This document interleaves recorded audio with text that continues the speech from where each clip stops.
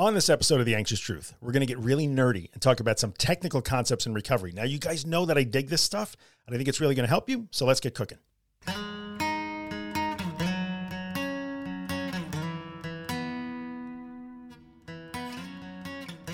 Hello, everybody. Welcome back to The Anxious Truth. This is podcast episode number 193, recorded late January of 2022. If you are new to the podcast or the YouTube channel, this is the first time you're here. I am Drew Linsalata, creator and host of The Anxious Truth. This is the podcast where we talk about all things anxiety and anxiety recovery. So if you're having a problem with things like panic attacks, panic disorder, agoraphobia, monophobia, OCD, social anxiety, this is the place for you. I'm really happy that you're here. And if you're a returning listener or viewer, of course, I'm happy that you're here. Thank you for your continued attention and support. I appreciate it. So today we're going to talk about a really interesting concept. And this is the idea that when we try to learn how to pay attention and focus as part of the recovery process, focus on something other than the fear and our sensations and our thoughts, we can be helped in that effort by understanding that thinking and feeling is not the only event happening at any given time. So this is a really cool concept that comes right out of acceptance and commitment therapy, which is a thing that I'm learning about and I'm really digging. But before we get into that, I want to remind you of something. The Anxious Truth is more than just this podcast and this podcast episode. There's 7 years worth of podcast episodes. So you can check them all out. And I've written 3 really good books on anxiety and anxiety recovery that you can find at my website at theanxioustruth.com. There's a ton of free information on my social media. So if you're not following me on social, go do that. You can find me at theanxioustruth.com/links. We'll have all the links to all of my stuff. And the last thing I remind you of is that every weekday morning, I publish a little email newsletter called The Anxious Morning, which is a little 300 to 500 word anxiety recovery lesson that you can read at your leisure. There's also a podcast that goes with it. You can listen to it if you like that better, outside of the doom scroll of social media. And I dig producing them. And everybody that reads them and listens loves them. So go to theanxiousmorning.com. If you're not subscribed, it's 100% free. Pop in your email address and you will get them every weekday morning. However way you choose to follow me or support my work, whether you buy my book, subscribe, whatever, it doesn't matter. I appreciate you. Thank you very much. So let's get into today's topic. You hear me talk all the time. If you follow the podcast, you follow me on social media. You hear me talk all the time about the idea that part of the recovery process is learning how to change your reaction and your relation to anxiety and fear. And part of that is learning where to put your attention. Your anxiety and fear, anxious thoughts, sensations, symptoms, all of those things will beg for your attention and demand it. Pay attention to me, talk to me. Let's do 2 hours of what if thinking for fun. That is what it wants you to do. And part of the process of building a new reaction to and relationship with anxiety is to learn how to not do that. Part of changing your reaction is to put your focus somewhere else, to pay attention somewhere else. And we talk about this all the time. I talk about meditation as the act of learning how to pay attention and train your focus. We talk about mindfulness as the act of just paying attention. So it's a thing we talk about all the time.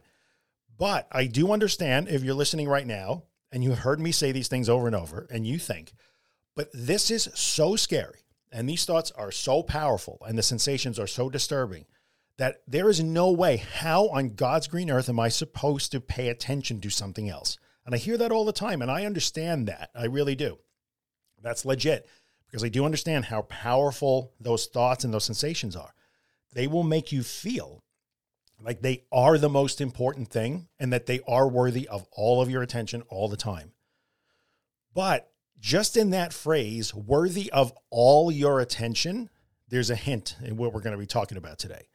So I understand that that might be one of your objections. Like, I get it. I have to learn to pay attention to other things and focus outward. You hear me say all the time, refocus outward, or focus on your breath instead of the inner dialogue. Focus on a point, pay attention intentionally somewhere else. You hear me say that all the time. And if that seems impossible, today's topic might help you because it puts a little different wrapper around it. So in acceptance and commitment therapy, without getting too geeky and nerdy about it, there is a concept called self as context, which essentially tries to help us understand that while we may think in an anxious state, and this is the self-centered nature of anxiety, you are not selfish or self-centered in any way, but a disordered anxiety is totally selfish and self-centered. It will decide for you, and it will demand that you treat everything that's going on inside you, how you feel, what you think, what you're feeling, what you're thinking, and what you're thinking about what you're feeling are the most important things in the universe all the time. And that means that you exclude everything else. So you exist in a vacuum in that state. Only how you feel matters to you. Only your thoughts matter. Only what pops into your head matter. And that's an error, because really and truly, the idea of self as context in acceptance commitment therapy teaches us that we have to try to expand our awareness beyond just ourselves. Ourselves, our concept of ourself as being what we think and what we feel is not really correct, because me in this room right now, even though I'm the only one in the room, in this context right now, I'm the only one here, but me and what I am thinking and feeling is actually not the only thing in this context, in this situation. I'm in a situation. I'm in a room with a light on. There's a fan over there. There's a window. There's a tree that's blowing in the wind. There's plants. There's actually a squirrel just ran by on my fence. That's pretty funny. My dog Copper is in the next room. I could hear him walking around. So I am not the only thing in this context. There are other things around me. I'm in a situation and in a context. I exist in as part of a context. And the things that are going on inside my body. Now, right now, I'm not in an anxious or panic state, so I'm not really too concerned with what's going on inside my body. But if I was having a swing and panic attack right now, even the things that were happening inside my body and inside my mind, the scary thoughts and all the scary sensations, would be very powerful and attention-grabbing events. They are internal events that are happening inside me, but I would have to look around and say, well, wait, there are other events. That squirrel is out there living his life. The tree is blowing in the wind. The wind is blowing. The light is on. The fan is spinning. So this is not, it's going to sound a little bit like some of that grounding stuff, find 3 blue things, find 4 things you can smell, find 3 things you can touch. It's going to sound like that, but it's not really that. The object of the game here is to say, okay, I am treating me and all the events happening inside me as the only thing and the only events in the universe. But that's not true.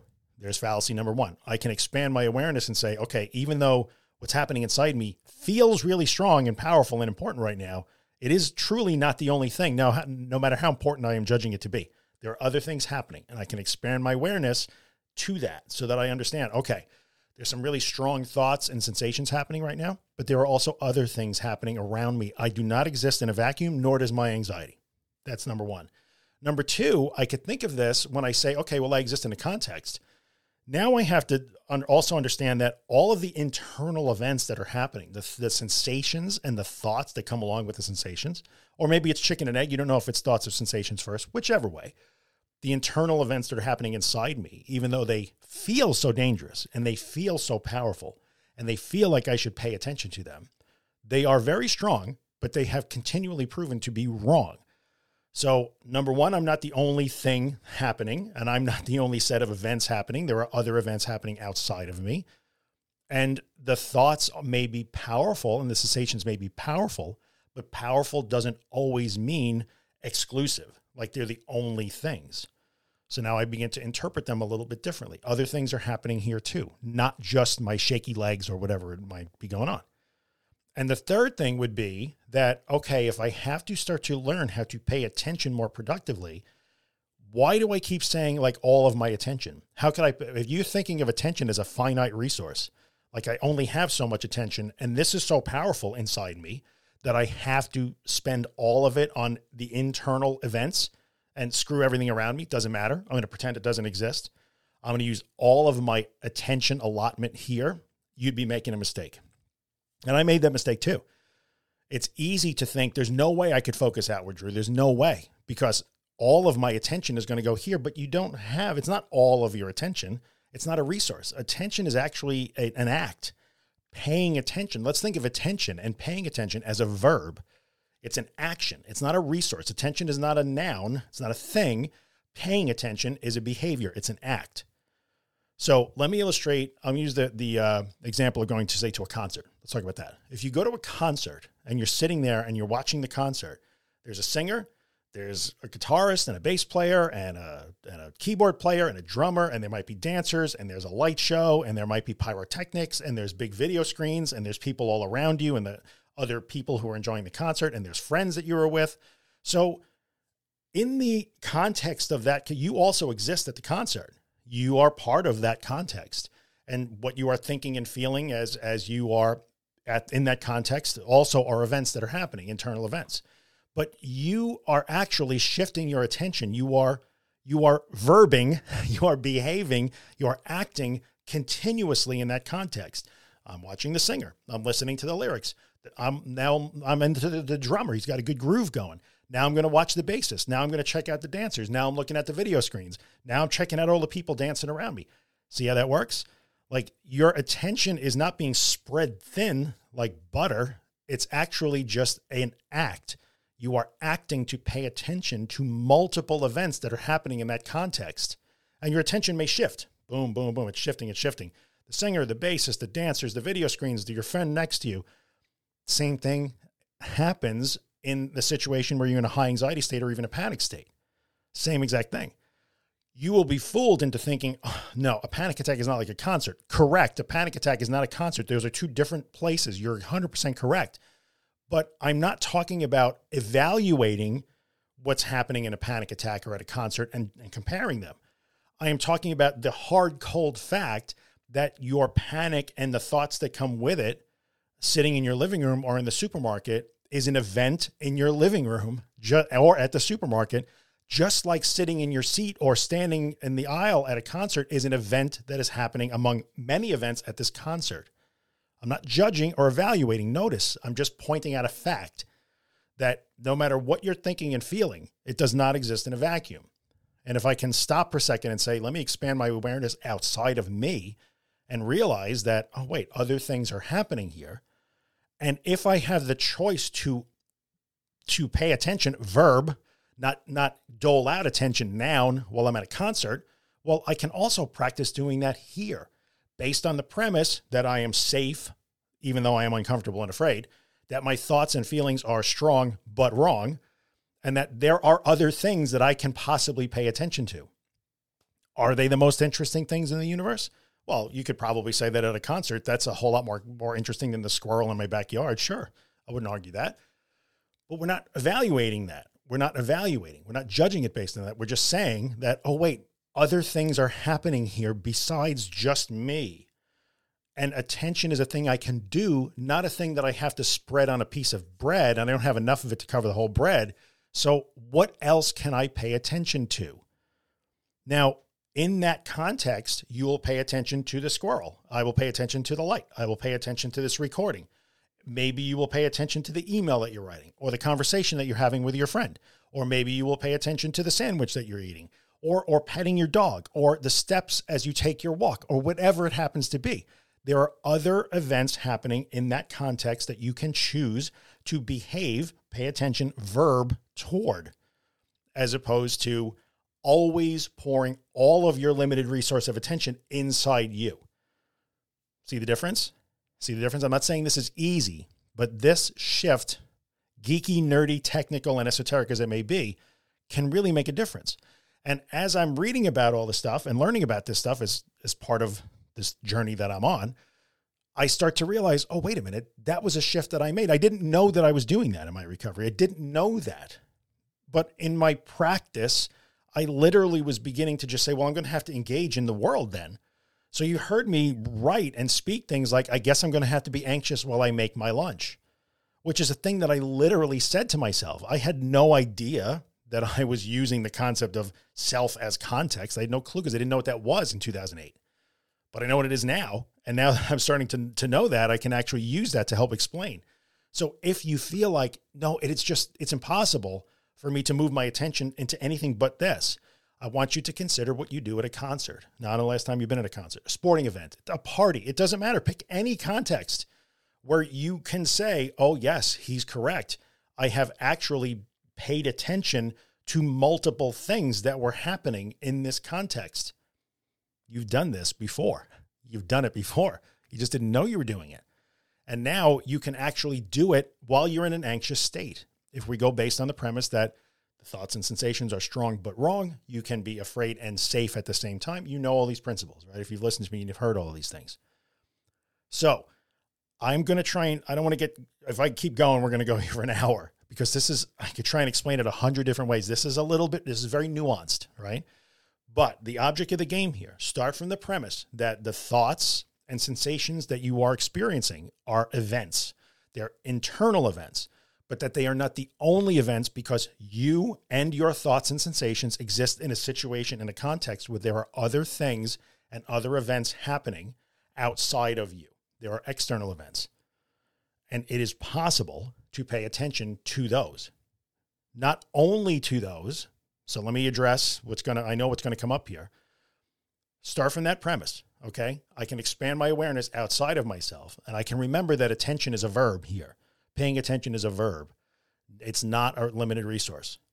So I know I'm safe. I know I have to do scary things intentionally, the things that don't feel right to do, but I know I'm going to be okay because I know I'm safe rationally. Okay.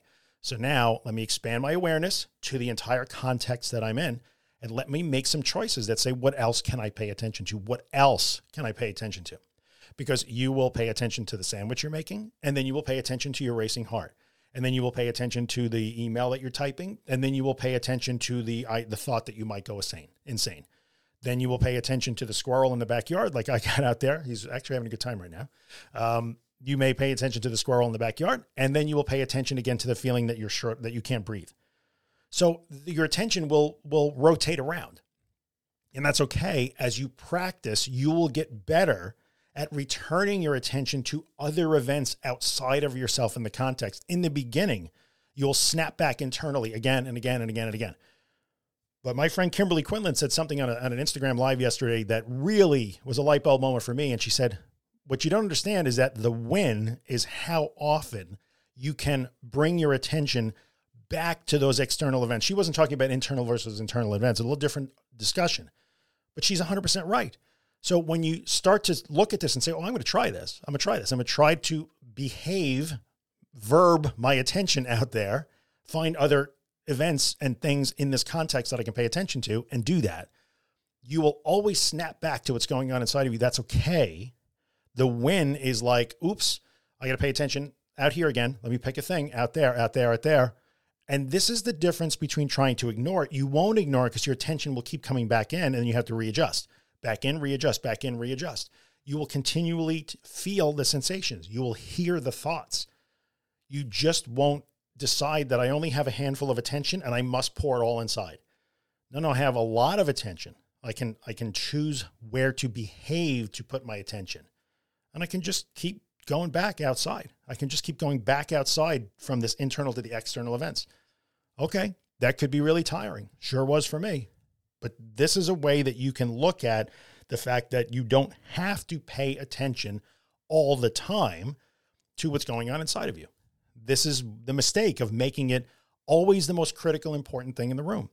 So if you start from the premise that that's a mistake, I can't keep treating it like it's the most important thing in the world, even though it feels like it is, experience tells me that it's not. And when I keep treating it like the most important thing and worthy of all of my attention all the time, I'm stuck. So how can I pay attention outwards? It doesn't feel right. Like this. Try it like this. What else is going on? What else can I engage with? How can I use my attention as a behavior or an action? And how can I rotate it in and out, in and out, in and out, in and out? And the more you practice that, the better you get at leaving your attention outside on external events. You will get better at it. But it's okay if it circles back inside. That's okay. It's pretty normal. Just like at the concert, you watch a lot of different things. And generally speaking, there's a reason why, if you're a band, you pick a really charismatic lead, that the lead singer, she or he is very charismatic, got a great voice, commands your attention. That's what makes a great band. So in the context of a concert, your attention might keep coming back to the singer. The front man, the front woman of that band, the leader of that band is going to keep getting your attention, just like your racing heart will keep getting your attention. But you can also say, well, what else can I pay attention? Let me look at the dancers for a minute. You're not making those decisions necessarily consciously. They just sort of happen automatically and casually. And in this situation, you'll have to make those decisions consciously, which feels weird and awkward, but you'll get used to it. So that is the idea of a really kind of watered down, trying to make a layman's description of the idea of self as context. Instead of I am what I think, I am what I feel, and I am the only thing that matters. No. I am part of a larger context, and I can expand my awareness outside of me, in which case I just become part of this situation. I'm not the most important thing in the situation. And I can choose what it will be most important by what I choose to put my attention on, where I choose to put my attention, more often than not. And that's the way that's going to work. All right. So think about that a little bit. This might be as esoteric and nuanced and subtle as it is, and a little bit geeky and nerdy.